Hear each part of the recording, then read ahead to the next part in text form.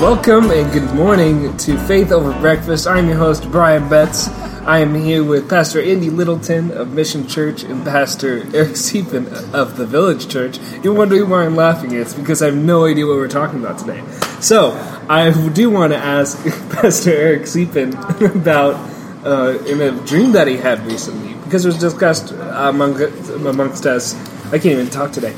It was discussed amongst us prior to starting the podcast, and we want to kind of get more details about it. What dream did you have? Brian just sucked the helium out of 10 balloons. It's weird. Something's... Come on, Pluto! Anyway, go ahead. Hey, wait, real quick. We're Faith Over Breakfast. I am the only one eating breakfast. I can go get breakfast right now. I was saving money and trying to be responsible. Oh, man. I just want to thank you for buying me breakfast, Brian. No, don't say that. But he can't even remember if he paid or not. Yeah, Brian. How many hours have you been awake, Brian? Something reasonable. So again, for Brian, it's Faith Over late dinner. For us, it's Faith Over breakfast. Brian, we're just glad you're here, man. I'm glad you're both here too. We are at XO Coffee. Thank you again for those that are listening that work and live at XO Coffee Roast and allow us to come up in their loft office to record, so we're not in the midst of everybody where their conversations are too prominent, but we can kind of hear murmurs, and it kind of adds to the effect. That's why it's called Faith Over Breakfast. Yeah. So sorry about the blender last week, friends. There was a blender that kept happening, and our buddy down in the kitchen says he doesn't always have to do that. I'm sorry. You know? Yeah, I mean, I think we may have lost a few of our Japanese listeners. Did we? Due that to was just too much. To the blender. I didn't know that we had a blender. That's what you were. Well, I thought that was a metaphor. I didn't know there was an actual blender. I was like, I would get too many. Last week, yeah, it didn't dawn on me as much while we were talking, but then when I went back and listened, wow, there was a blender. So anyway, thanks for sticking with us, friends. Even though we subjected you to pain by blender. Brian has a residual headache from the blender. It's still with him this morning. Eric was up early this morning because he had a horrific. If you're a Tucsonan, this is a bad dream. This is a bad dream. Yeah. Well, first off, I don't know where I got all the electronic equipment. I'm assuming that the electronic equipment in my dream that I possessed was from the church, because I don't own that much electronic equipment. Eric is really into electronic equipment. I was trying to pawn it off on Bookman's. Bookman's is this huge book place that also takes electronics and things. And I had $1,500 worth of equipment, and they wanted to give me $25. And that was after a lot of negotiation. And then after we agreed that I would get $25 for $1,500 of electronic equipment, they wanted to charge me some fee for recycling, but I didn't know what they were going to recycle. And you're dreaming this. I'm all dreaming. This is not Bookman's. I'm sure they're nicer and would give me more money. Not necessarily. But they're nice. They're nice. Yeah. But who knows about the money. But I was so mad, I woke up and I could not go back to sleep at 4:45 in the morning. And all I could think about was two things. One, how could they do this to me? And this new song that we're singing at church, this one little line just kept going over and over and over. And that line is? Sing it for us. Sing it. I can't even do it. That's the problem. Oh, man.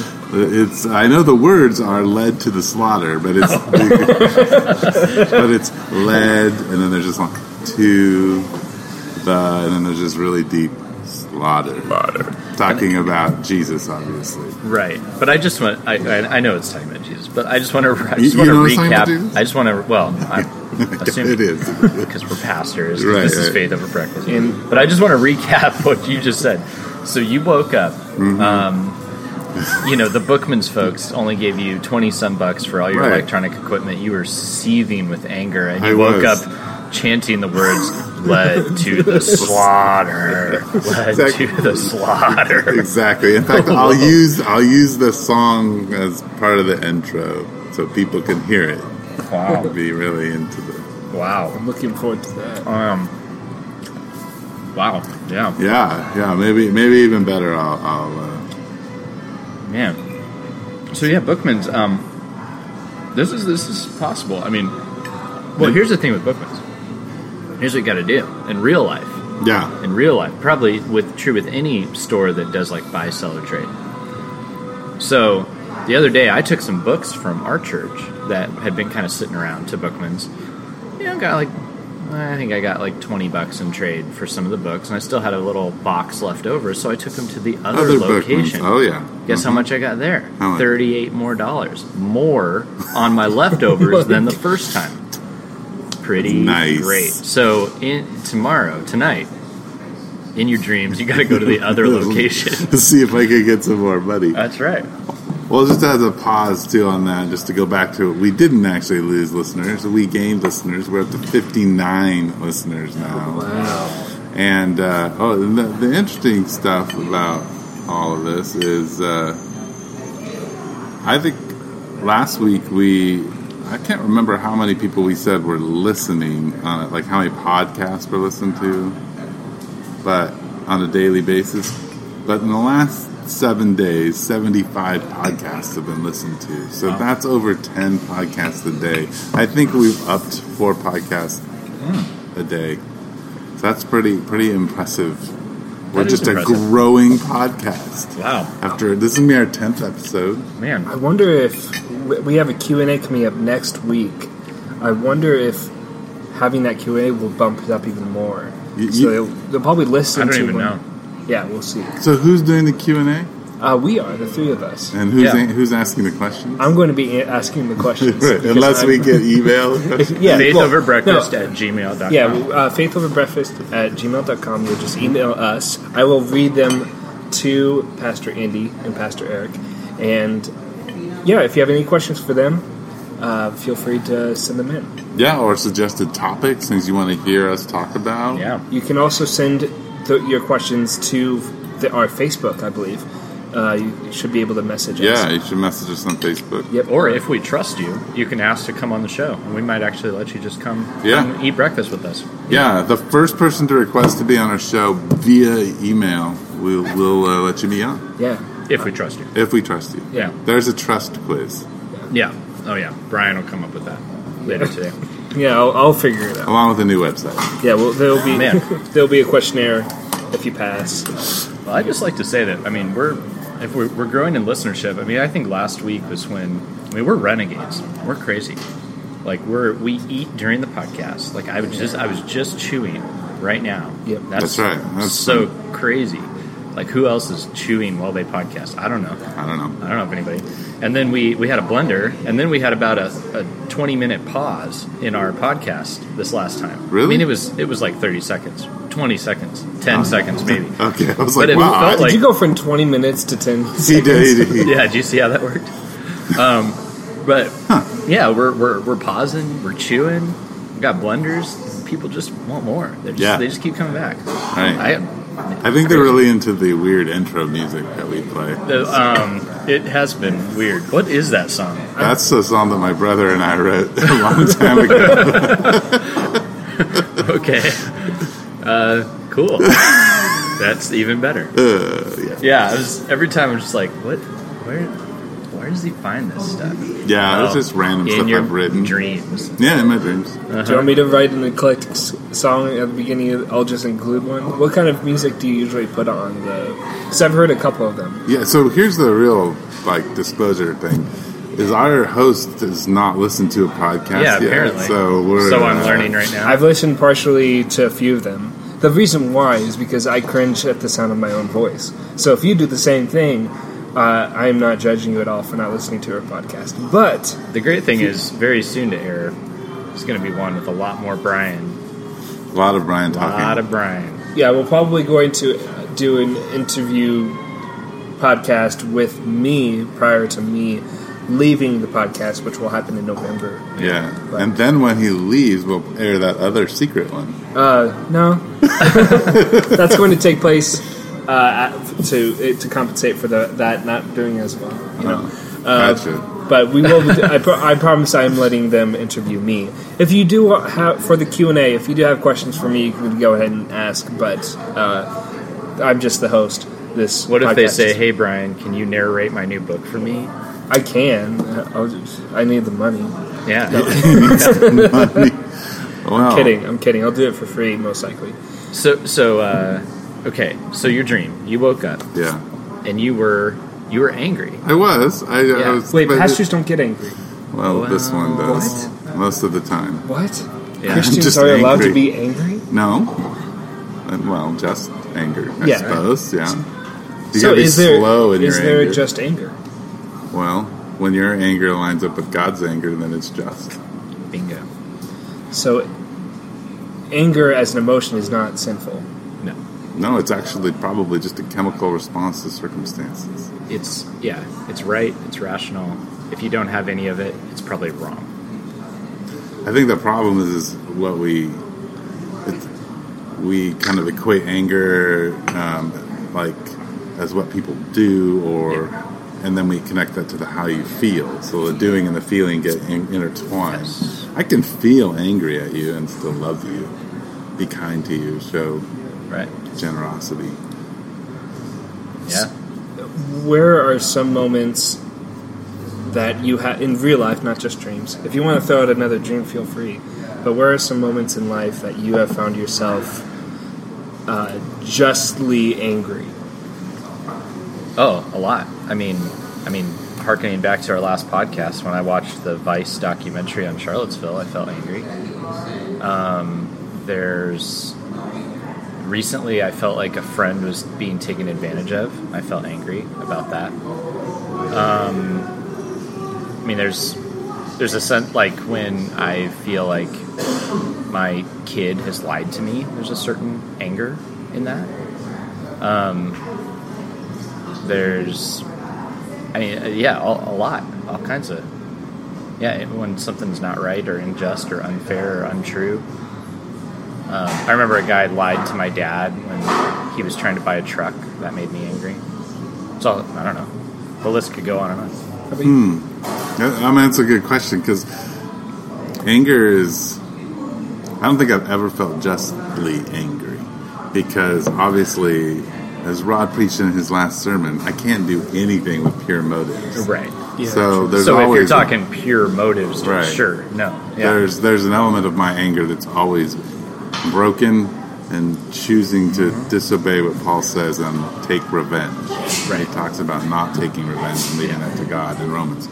So, yeah, I have never I haven't been perfectly angry. But I think when I see innocent people being taken advantage of or hurt, to feel angry, like to feel an emotion of anger is something that God feels. He anytime the weak and the helpless are taken advantage of. So an interesting piece on this is we just discovered, as we were kind of grabbing our coffees and we sat down for a second before we started, is both Eric and I are preparing sermons on anger. So, and it works because Eric's so angry right now that we can kind of study him and learn. Yeah. Actually, I'd be happy to do that. Yeah. So I want to dive into how you kind of mold a sermon and prepare for a sermon, but in the entrance of transparency. And we have discussed how important it is for a pastor and a leader to be transparent with its congregation. What are some moments that you have found yourself unjustly angry? The rest of my life. Just angry all the time. Well, this has been Faith Over No. Thank you, guys. No, all like Eric's saying, like mixed into all of those situations. You know, like the time when I felt like a friend was being treated unjustly. There's a side of me that wants to, you know, that anger that I have that's just, that there's another side of it where I want to take it out and like do something with it that, like, then that goes outside of justice, and it goes outside of mercy, and it gets into like being vindictive and payback and stuff that I have no business executing. And so, yeah, it's a lot. I mean, Eric? Well, I think that to understand anger, I always have to go back and think, okay, if I feel angry, then what is my goal? Or what am I demanding? So even if you think about this dream I had, it is actually playing on something that's very true about me. And I have this goal, and probably better said, demand, that no one take advantage of me. Yeah. You will not take an advantage of me. Well, I have no control over that. So every time somebody violates that, I get angry. And so these people are violating it. I'm angry at them. How dare they take advantage of me? So a lot of times anger itself is built around this demand or goal that I'm not in control of. It's okay for me to be like, man, I really don't want to be taken advantage of. But that's not something I can control. Yeah. And so a lot of times when people get angry, or they're like, they say they're not angry, they say they're frustrated. And I'm like, no, frustration is anger. Is that they want something that requires someone else's cooperation. And I think we go around thinking that somehow we can manipulate people into doing what we want, except they just don't cooperate. And so a lot of our anger is built around that. Now, God's anger is also built around that. There's a demand that we obey. And when we violate that, there is an anger, a just anger, because He's a holy God. And there's a call into holiness. There's a directive into holiness. Yeah. So here's a case study, because I just had a memory of getting really angry. So I haven't even processed this. This is fresh to the mind of Andy. This just hit the frontal lobe. Boom. We're ready. Here it is. Okay. Which is where, by the way, men start, right up here. Right up here. Work backwards. Yeah. That's what's happening right now. So yeah, you guys help me, counsel me, tell me the truth. So back when I was a teenager in high school, went out to the pool hall with my friends. We were shooting pool. I had a soda, and my friends decided it'd be really funny to empty an ashtray gradually into my soda and see if I noticed. And I kept just sucking down my soda, didn't notice. They're laughing. I just think they're having a great time.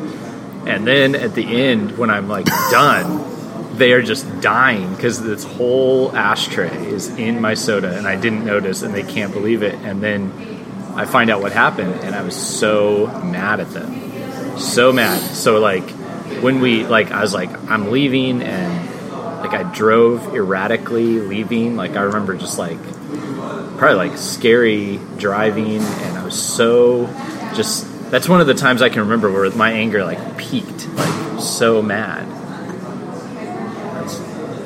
What do you hear? What do you see? Wow. Go for it, host. So, first I'm not the counselor. What I would ask is, what did you experience in that moment? Let's start there. What was the core emotion that you experienced? The core emotion.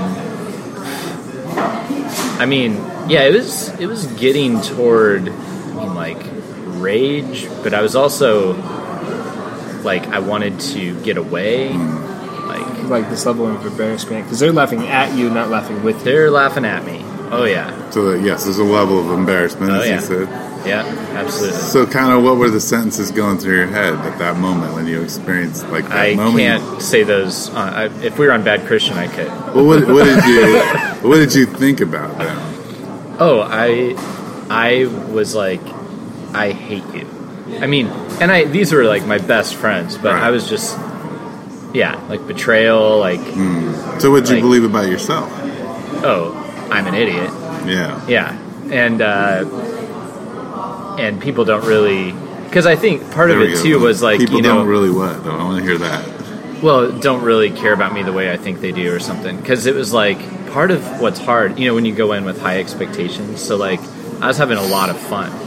So I was having a really fun night, and I thought I was having this, like, great time with my friends. And then to find out, actually... It was at your expense. It was at my expense. That my friends were, like, doing something to me that...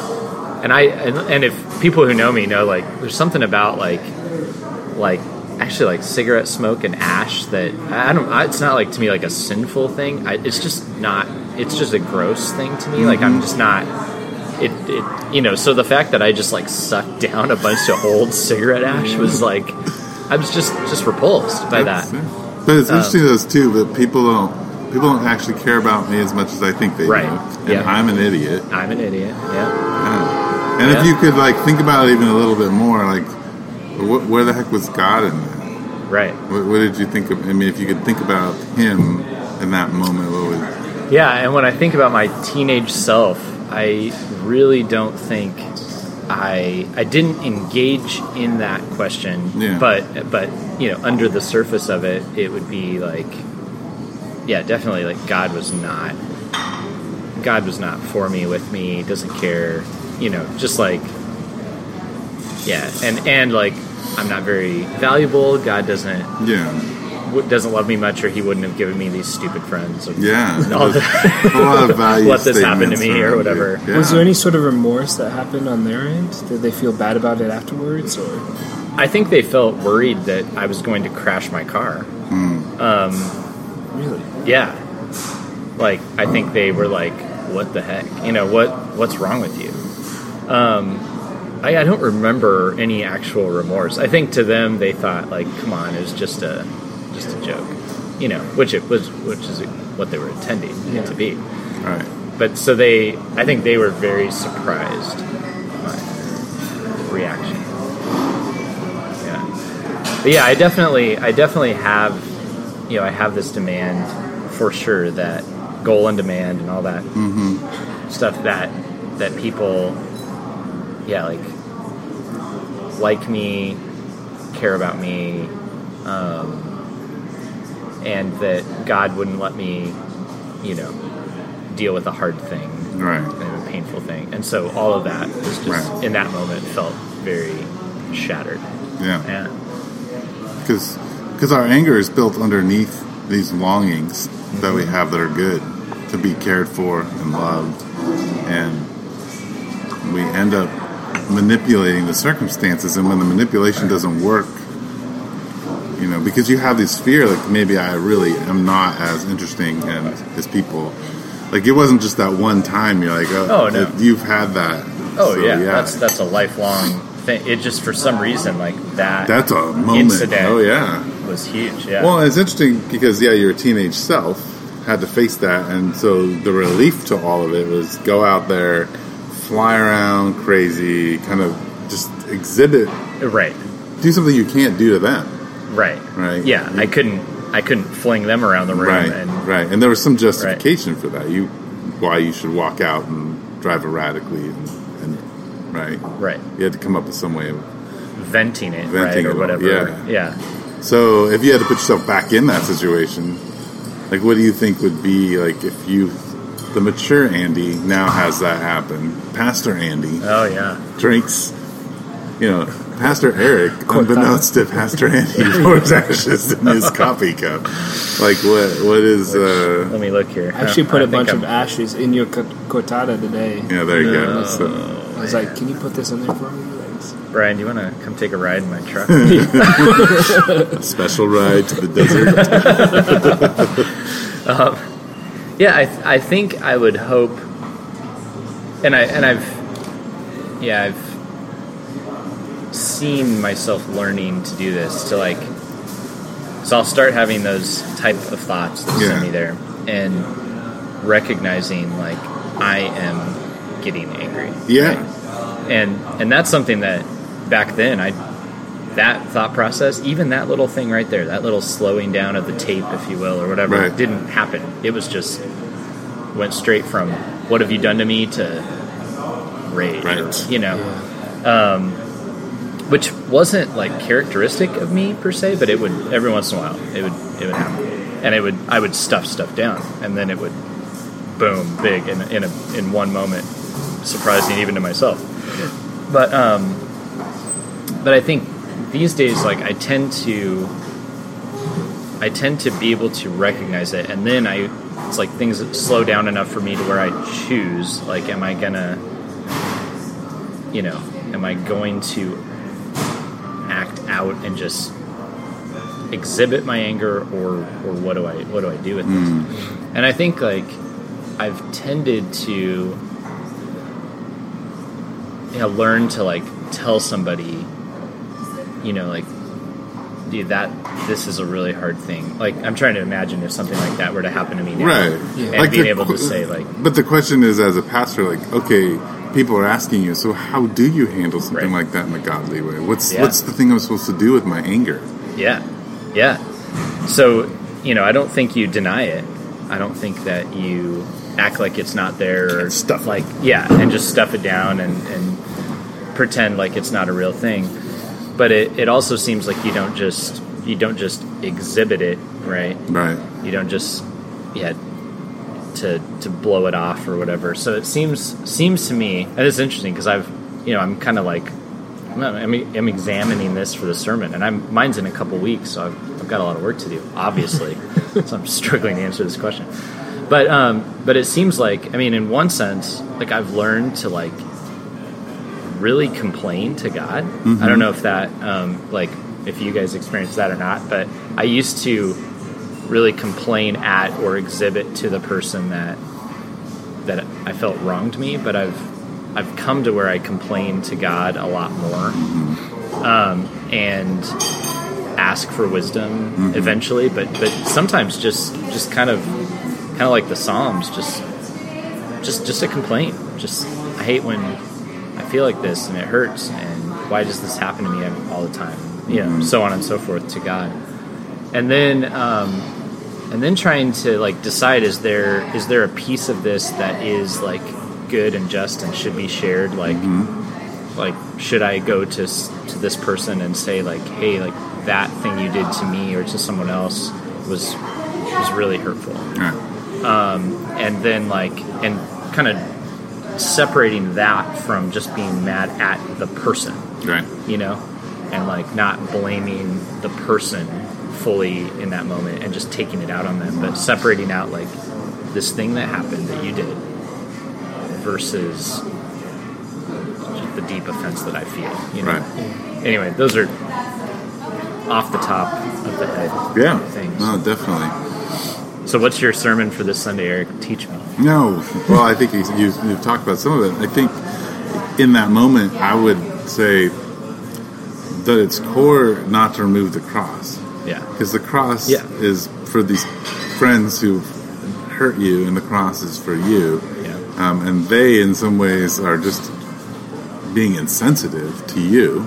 Right. And so there's a sense of being able to say, okay, well, how do I feel? I like what you said. Like, I have to process with God and say, is telling them going to actually further their movement towards Jesus and repentance, or is it only going to make this situation worse? Right. Is God calling me to groan inwardly, like he asked Ezekiel when he said he was going to take his wife?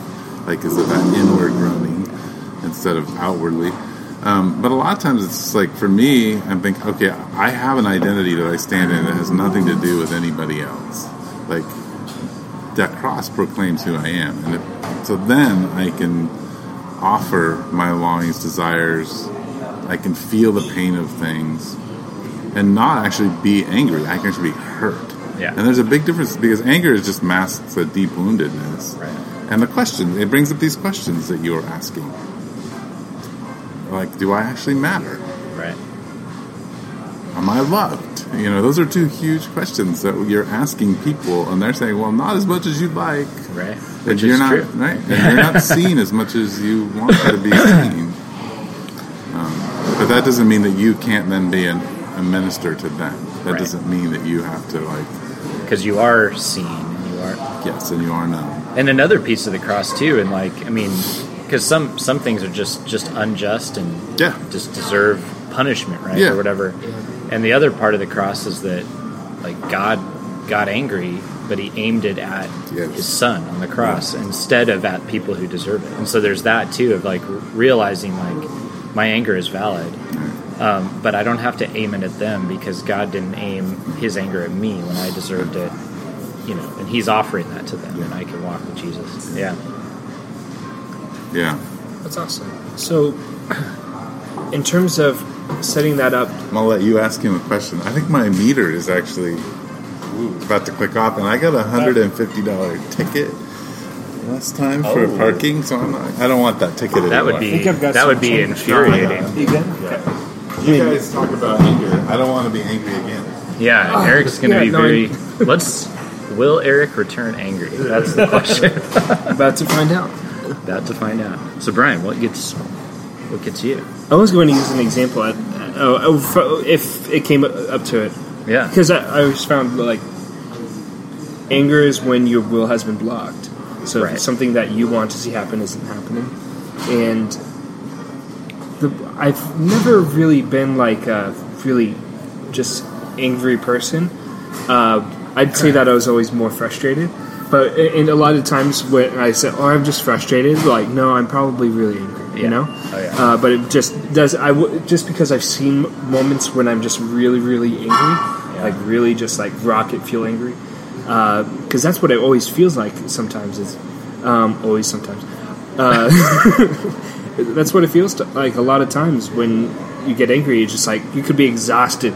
Like I feel exhausted right now, and you just get angry, and bam, it's like rocket fuel, and it just sends you soaring. And sometimes I work on it. I'm an aircraft mechanic. Yeah. That's what I get paid to do, and every time I hit my head, whether it's on the aircraft or on a cabinet door, those are like the two things I hit my head most on. I get so angry, but just like literally that rocket fuel, just like. And I get, there's nothing, so every time, like, I get angry, I usually say, oh, I'm just frustrated, because I equate it to that, because it's so much anger, and then I'll be like, ah, and I'll literally just, like, yell, just, like, random, like, ah, and then people, I'll just immediately be like, I'm fine, the result is that is like, okay, I'm fine, just, like, I need a minute, because I just hit my head, and I hate hitting my head, and I'm just really angry, but not at any of you. I always I vocalize that so they know, like, okay, my anger's not directed at you. Yeah. And there have been times when I have been angry at people, and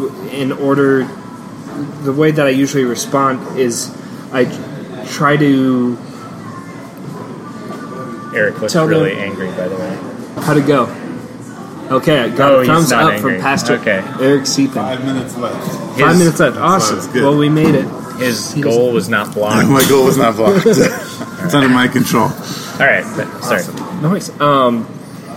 So, bringing it back into the conversation, talked about how our anger happens when our will is blocked, and what we want to see happen isn't happening. Right. And I talked about how when I get really, really angry, a lot of times it's because I hit my head on something. I don't know what it is about it, but I hit my head. I go like hit my arm. I'll be like bummed, and then like hit my head, and I'm just like infuriated, and I have no idea why. But usually it's because like I'll think about like it's because. Oh, why would you hit your head on it? I'm so angry at myself because I hit my head on something. And I really value what is going on in here. And I want to be a good steward of that. Because your will is going on in your head and it got blocked by this door. Exactly. And I'm severely pissed. And then, like, God, why did you make me an idiot for hitting my head on this door again? You know? Because it's happened multiple times, etc. So, I've had friends ask me, like, in different situations that I've been wronged, a lot of times my response isn't. It's more like sad than anger. Yeah. But like I was bullied as a kid, and I never really had these hateful feelings all the time towards those kids. I just wanted to be friends with them because I didn't have any. So, but that was that was what I mostly went to. I don't remember all the times where I was like actually like really angry at them. It almost seems like you maybe aimed the anger at yourself because it's like I'm just. Oh, that's always always my inclination because I don't like directing at like I always felt wrong for like directing it at them. I was like I don't want to direct my anger. I always want to be aware like if someone makes me angry, I always try to communicate that to them of like, hey, I'm angry about this. But I understand, like, I'll give you the best example in terms of, like, something that was anger for a long time at someone else. Yeah. Was my best friend, Taylor, and he got married last year. And he was my very first friend ever, my very first best friend. In all those times where I was bullied by kids, he was, like, in elementary school, middle school, whatever, and then he showed up, and it was like, he let me hang out with him at church. I was looking for a new church, and I barely knew him from school. I didn't even know his last name, and he like let me in, and he just was my friend. And I always wanted to be like, oh, you're my best friend. And I was like, oh, I'm friends with this guy who likes baseball cards, and he wouldn't say that I was his best friend. I was like, one day. And then we always went to different schools and stuff like that, and he went to college, and I was in just different places, but I always wanted to be his best friend. And then when he got married, I wasn't a groomsman. And so much happened last year that I wasn't prepared for, that things that I was doing wrong and things that were happening to me that were out of my control. And that was just another thing. So I tacked on all this anger and frustration about all these other things, and I added to that. And I was invited to the wedding. I was still a part of the bridal party, and they'd let me be a part of it and everything. And I just felt like I always wanted to be as much of an influence to him as he was to me, and it wasn't reciprocated like that. And and that's fine. And I every time I would really think about it and to calm down, I'd be like, he didn't really. It's not. It's okay. It's okay that that's not the case. He doesn't have a responsibility to make you his best friend and super close. Mm-hmm. So and there's all these different things I had to come to terms with. Sure. And yeah, so that's a really probably the best example most recent best example of someone who really wronged me, or I felt I was wronged, I should say, and I was just super infuriated every time I would think about it. Oh, there were actually a couple other, but we'll just leave it with that. But and we eventually talked about it later that year and stuff, and it was a really healthy conversation. Yeah. So because I was really hurt by it, but a lot of it was me imposing all these things that I wanted. So. Because it sounds like any time that you feel like the circumstances or the person is making you feel less, or like you don't have anything good to offer, you get angry. So whacking your head is just a confirmation that you really don't have it together. Oh, yes. Yeah, that's because because it seems like secretly down deep you're this is because I stink, yes. Right? Yeah. Oh, definitely. And so anything that proves that you stink is infuriating. Well, it sounds like the bullying helped when you were young and kind of confirm in you that you didn't have anything good to offer. Oh, definitely. It solidified it 100%. Because it wasn't really, physically, there weren't a lot of physical altercations. It was all verbal and emotional and mental. But I don't know if you want to talk about more that, or the way that I was going to kind of the direction I want to take was in terms of forming a sermon about anger. This is what you're preparing for this upcoming Sunday and in a couple of weeks. How do you prepare a sermon in general? And in terms of this, how do you mold it about anger? What path would you want to take? Well, first, I talk to somebody like you, and then I write a sermon just for them, so that when they say, man, you wrote this sermon just for me, I'm like, yeah, actually I did. It was just for you. Actually, nobody else in the church even needed to hear this. It's just Brian.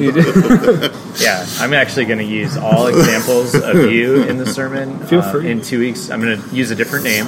The name will be Brian. Yeah. There's a guy named Brian. He has a podcast in Seattle. Yeah. I heard it. Yeah. In Phoenix. And he works on in submarines. Tucson. Yeah. In Tucson. Yeah. Yeah.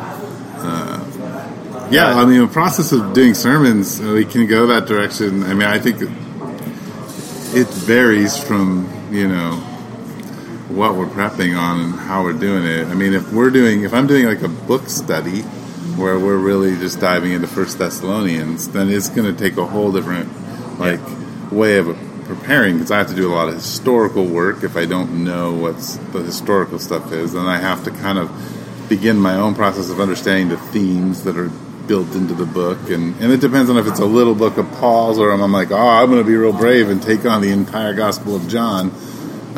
Well, then that's a whole different thing. So there's a lot of prep work that you have to do for bigger books that you wouldn't do.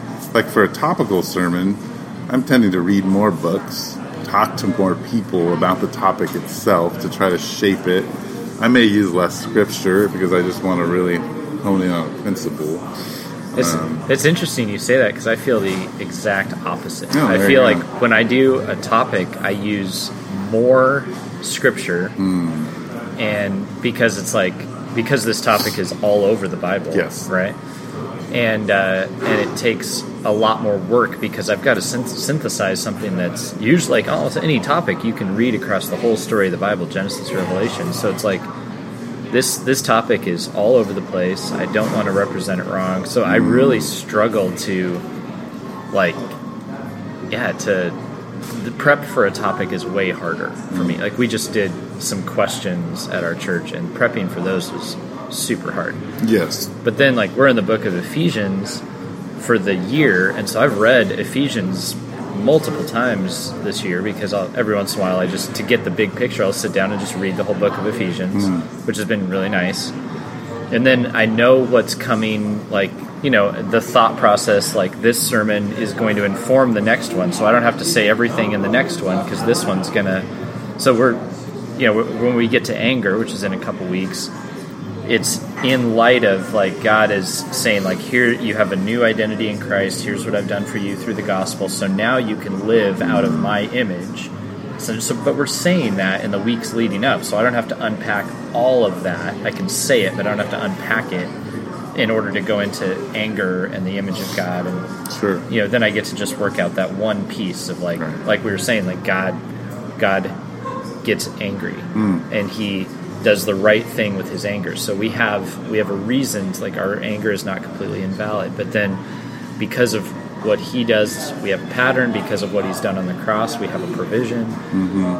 And so we get to work through just that piece. So I love.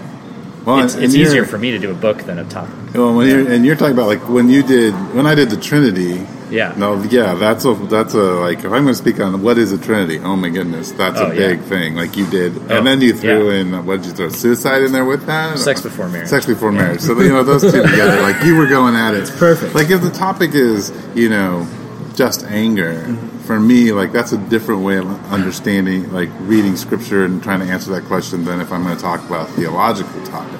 Right. But I also think probably the difference between you and I is I'm probably more on the like biblical theologian, and you're probably more on the systematic theologian kind of approach. I mean, I don't know where you land in those kinds of things, but like when I tend to be less systematic in my when I'm applying a theology to my I usually work from the book itself.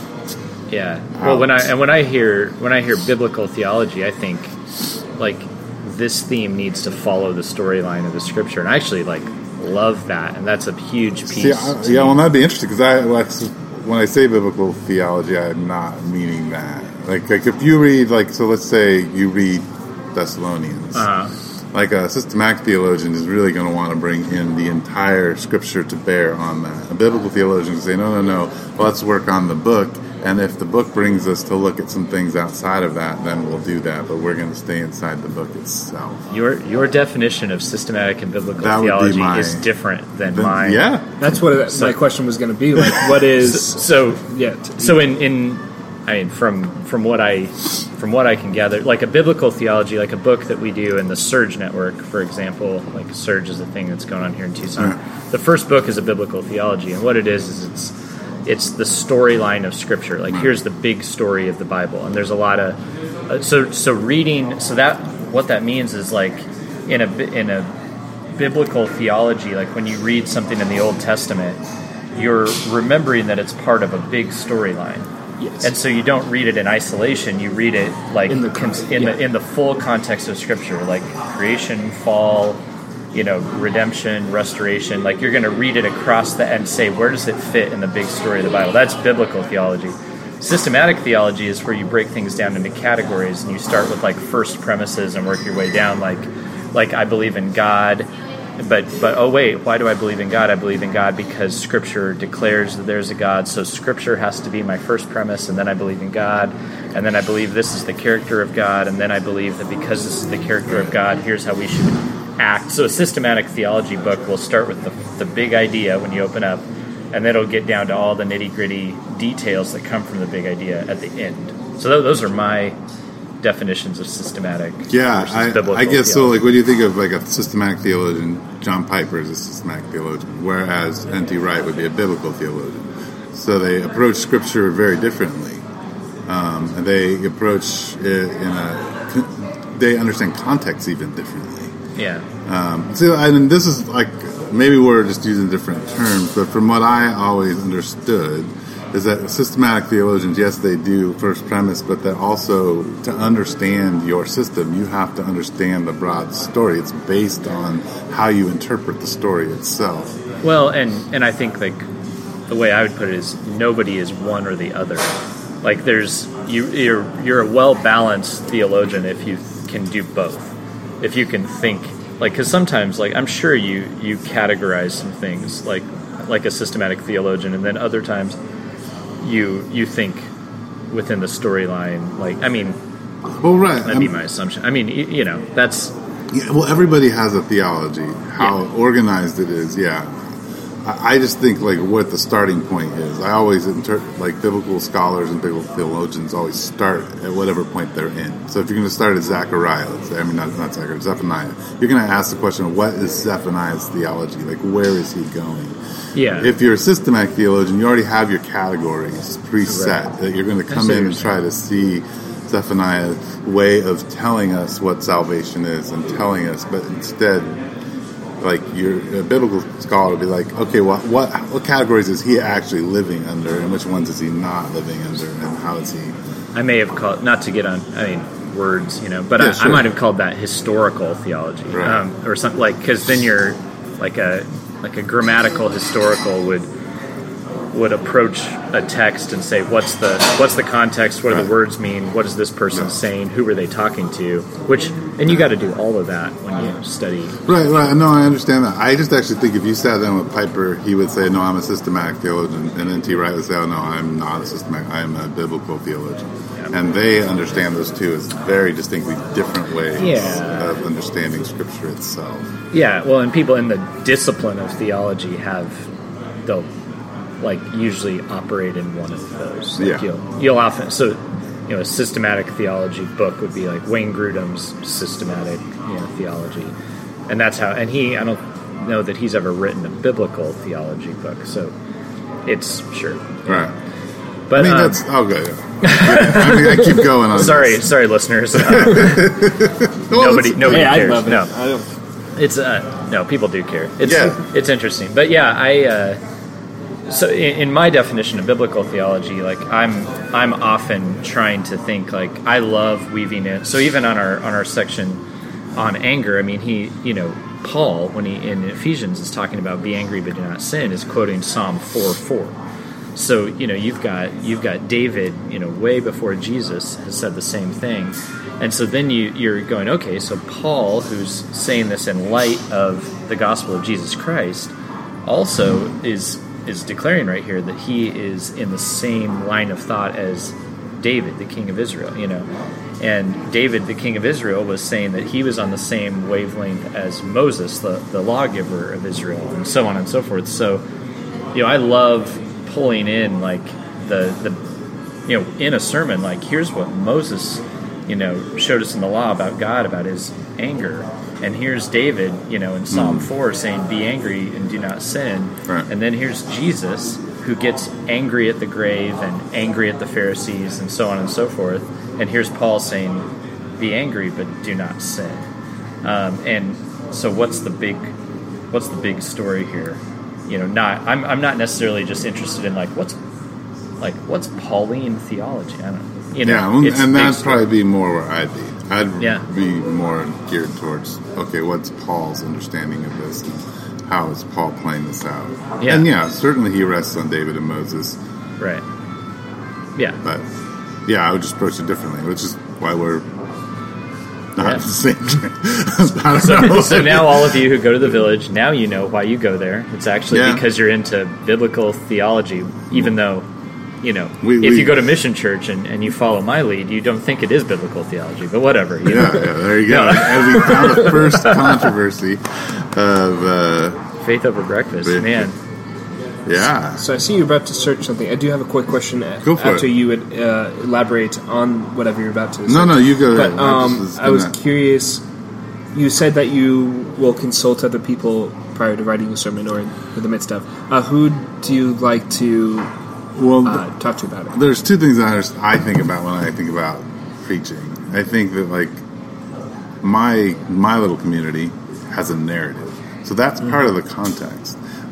So even when I'm preaching about anger, there's a context of anger within the community, and there's a narrative of anger in the community. So I have to be speaking. So my sermon may be really simple, and because I need to lay out some practical ways of us just as a community dealing with this in a simple way. And so I may not bring, or maybe there's some bigger questions going on and I need to address those. So that context. So part of what I'm consulting is just I'm listening to the people and hearing what they're saying. That's my first consultation. Because I think the pastor's job, more than actually getting it right with the scriptures, is being able to help tell the story of the community in light of the scriptures. Yeah, if you don't bring it there, and that is the hard piece, is like, and you have people asking for different things. I mean, I remember at some point somebody coming to me and saying, I feel like you don't give us enough meat, and I actually Somebody said that to you? Oh yeah, which a lot of the what I normally hear is, wow, Andy, you give a lot of information, right? And then if you go to our church, between myself and Nick, you're going to get a lot more information from Nick and a lot more application from me. Right. But so there's always a balance. But yeah, somebody came to me and said, you don't give us enough meat. And I thought, man, like, I know what you mean by that. Yeah, that's quite the Christian phrase. Yeah. But I know what you mean by that, and that's that you wanted more information about the text. Like, you wanted me to unpack more of the details and the historical background and so on and so forth, which I personally find very interesting, and I have to rein that back. Oh yeah. Because I could fill a whole sermon with how interesting this is, and look at how it connects to, how it connects to history, and look how much it makes sense philosophically. But at the end of the day, if that doesn't help people in the church change and walk with Jesus, it's worthless. Yeah. And I just read an article by Tim Challies where he was, defining the difference between Bible study and preaching, and he said a lot of preaching he hears is Bible study, and a lot of Bible study he hears is preaching, and people reverse it. Because preaching is going for a change of heart in light of the scriptures. So then if you're going to seek to change somebody's heart, you need to know the hearts of the people that you're speaking to. Right. It needs to be really aimed at your community, and that's why a whole bunch of little churches are really good, because you can actually know people and aim scripture at their actual hearts, people you know. So I also love to talk through sermon topics with people in the church, and I love to talk through it with people who don't believe in Jesus that I bump into. I love to get ask people, like, in that boat, what is this? Can you read this scripture and tell me what your questions are? That's cool. That I have never done. That's one of my favorite things. That's cool. It's been really helpful. Yeah. That's cool. I mean, I think consulting people, like when I was early preaching, and I've been doing this for a long time now, I used to listen to people to hear how they approached a particular passage. Now I, on purpose, listen to a lot of other pastors, but never on the topic that I'm preaching on now. I had to stop doing that. Because it messed me up. I started like parroting them, and when I now only listen to other people or consult them for actually presentation style, how do they articulate things? Especially people who are good orators. I want to learn to be a good orator. That's an important part. Or I'll practice techniques. And this is a thing that if you listen to a year of my sermons, you'll be like, oh, he was working on a rhetorical style. So you'll see me like open my sermons with, these are the three important things. And you'll see those three important things repeated. And I'll have a very rhetorical argument that I'm using to practice that. And I'll apply that. Whereas then I might use a very different sort of practical, listen, I'm going to teach you how to do this, or maybe, I change the styles as I'm learning to speak. Yeah, I often follow a similar sermon style, but not always. I have a few different outlines out there that I will use, and depending on the scripture, I'll change it up. And I don't know how much that people realize that, because I don't necessarily say it, but yeah, I'll change it up. And I've had the same experience. I used to like early on, like I just looked up to Tim Keller so much. I would listen to I would go try to find him preaching the same scripture. That was really not a good idea, like that week, because he's preaching it to people in New York City, and from a very specific angle, and I would find myself second guessing my thoughts on the scripture and how they applied to our church, and often changing it, and it usually wasn't for the best, so the big question is like, what, I always want to know, what is this scripture actually, what does it mean? Like, what I do want to know, what was Paul trying to say? Who was he speaking to? I want to understand these words. I don't want to, when I read like, be angry and do not sin, and then it says like, do not let the sun go down in your anger. It's really helpful to know that those are two different words in Greek as opposed to English, and one of them has to do with like a just anger, and the other has to do with like a deep-seated seething bitterness. Right. And I want to know the difference between those two that doesn't come through in English, because that helps me talk about it. Sure. So I want to learn that kind of stuff, and then I want to ask the question of, what does this look like in our community, and how can we take some practical steps to apply the scripture to our lives? And when I listen to like Tim Keller do that for somebody in New York City right before I do, it doesn't tend to help me. Right. Yeah. And especially, you're not listening. I mean, I don't really know. I think about how a lot of pastors where I'm thinking they have this little church and I listen to them, other than Andy. Like, those are the people mostly I'm like, right. Oh, I'm going to listen to Tim Keller or Matt Chandler or Mark Driscoll or Andy Stanley or Andy whatever. Stanley or somebody like that. Charles Stanley, I don't know. I mean, I don't listen to Charles Stanley. No, I know. You didn't list any of the people you actually. I listen to all those people. Those are it. I was just going to make some joke about how some emergent church like Brian McLaren. Yeah. Oh yeah. The name dropping. Yeah, I've listened to Brian McLaren a long time. I'm supposed to name drop conservatives. You name drop liberals. Right, that's then right. we balance each other out. Dang it. I've got that. But you just start listening to some weird people you've never heard of to bring it together. Well, I don't think either one of us have ever. Well, you said you listened to a Furick sermon, right? Yeah, I did. I did go and listen to it just because I've heard of him, but I never listened to him. Yeah, I've never listened to him, so you can. I went and give him a little test drive, tried that out. It was interesting. Yeah, kind of reminded me of a lot of stuff I saw on TV as a kid. Sure.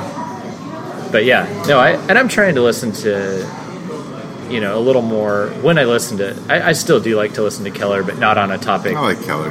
I like to listen to Keller on a topic where he can kind of preach to me on something I'm dealing with. That's pretty nice. Well, and sometimes, I'll give you an example of Tim Keller. He preached a sermon recently that my mom sent me, and in that he talks about being defined by your feelings versus being defined by a God who doesn't need to be defined by anyone outside of him.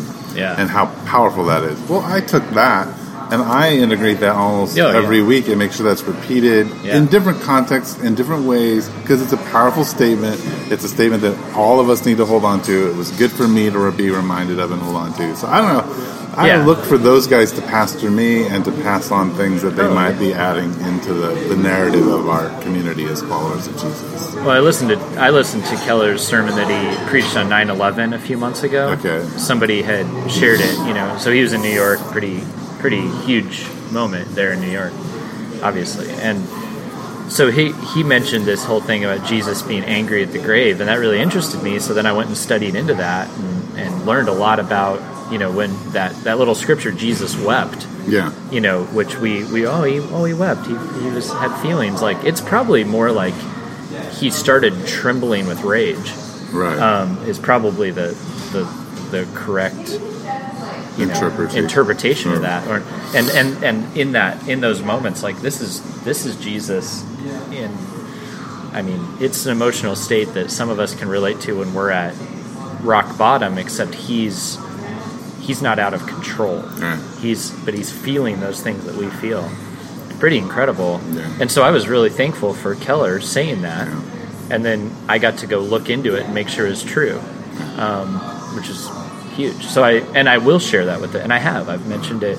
And that's eked into counseling sessions, and it's eked into sermons, and so I'm grateful. And all that kind of stuff. Oh yeah. Yeah, I mean, I think the thing that, and we should probably wrap up soon here, Yeah, we but should. Yeah. before we're like 3 hours. But the thing that really helped me as a pastor is I watched some guy, I don't even know who he is, but he's doing this message in front of Piper and all these bigwigs, and he opens up his sermon saying, I regularly steal from you. I do not give you credit. It is not your stuff. And thank you for giving it to me. And he starts preaching, and his whole concept was these men are adding things to the narrative. Yeah. And they're shepherding all of us. And as you know, we follow Paul. Paul follows Jesus. Well, as I follow, Piper, I pass Right. that on down to the people around me and offer those things to them. And it's not stealing, it's actually giving God's grace to the people around.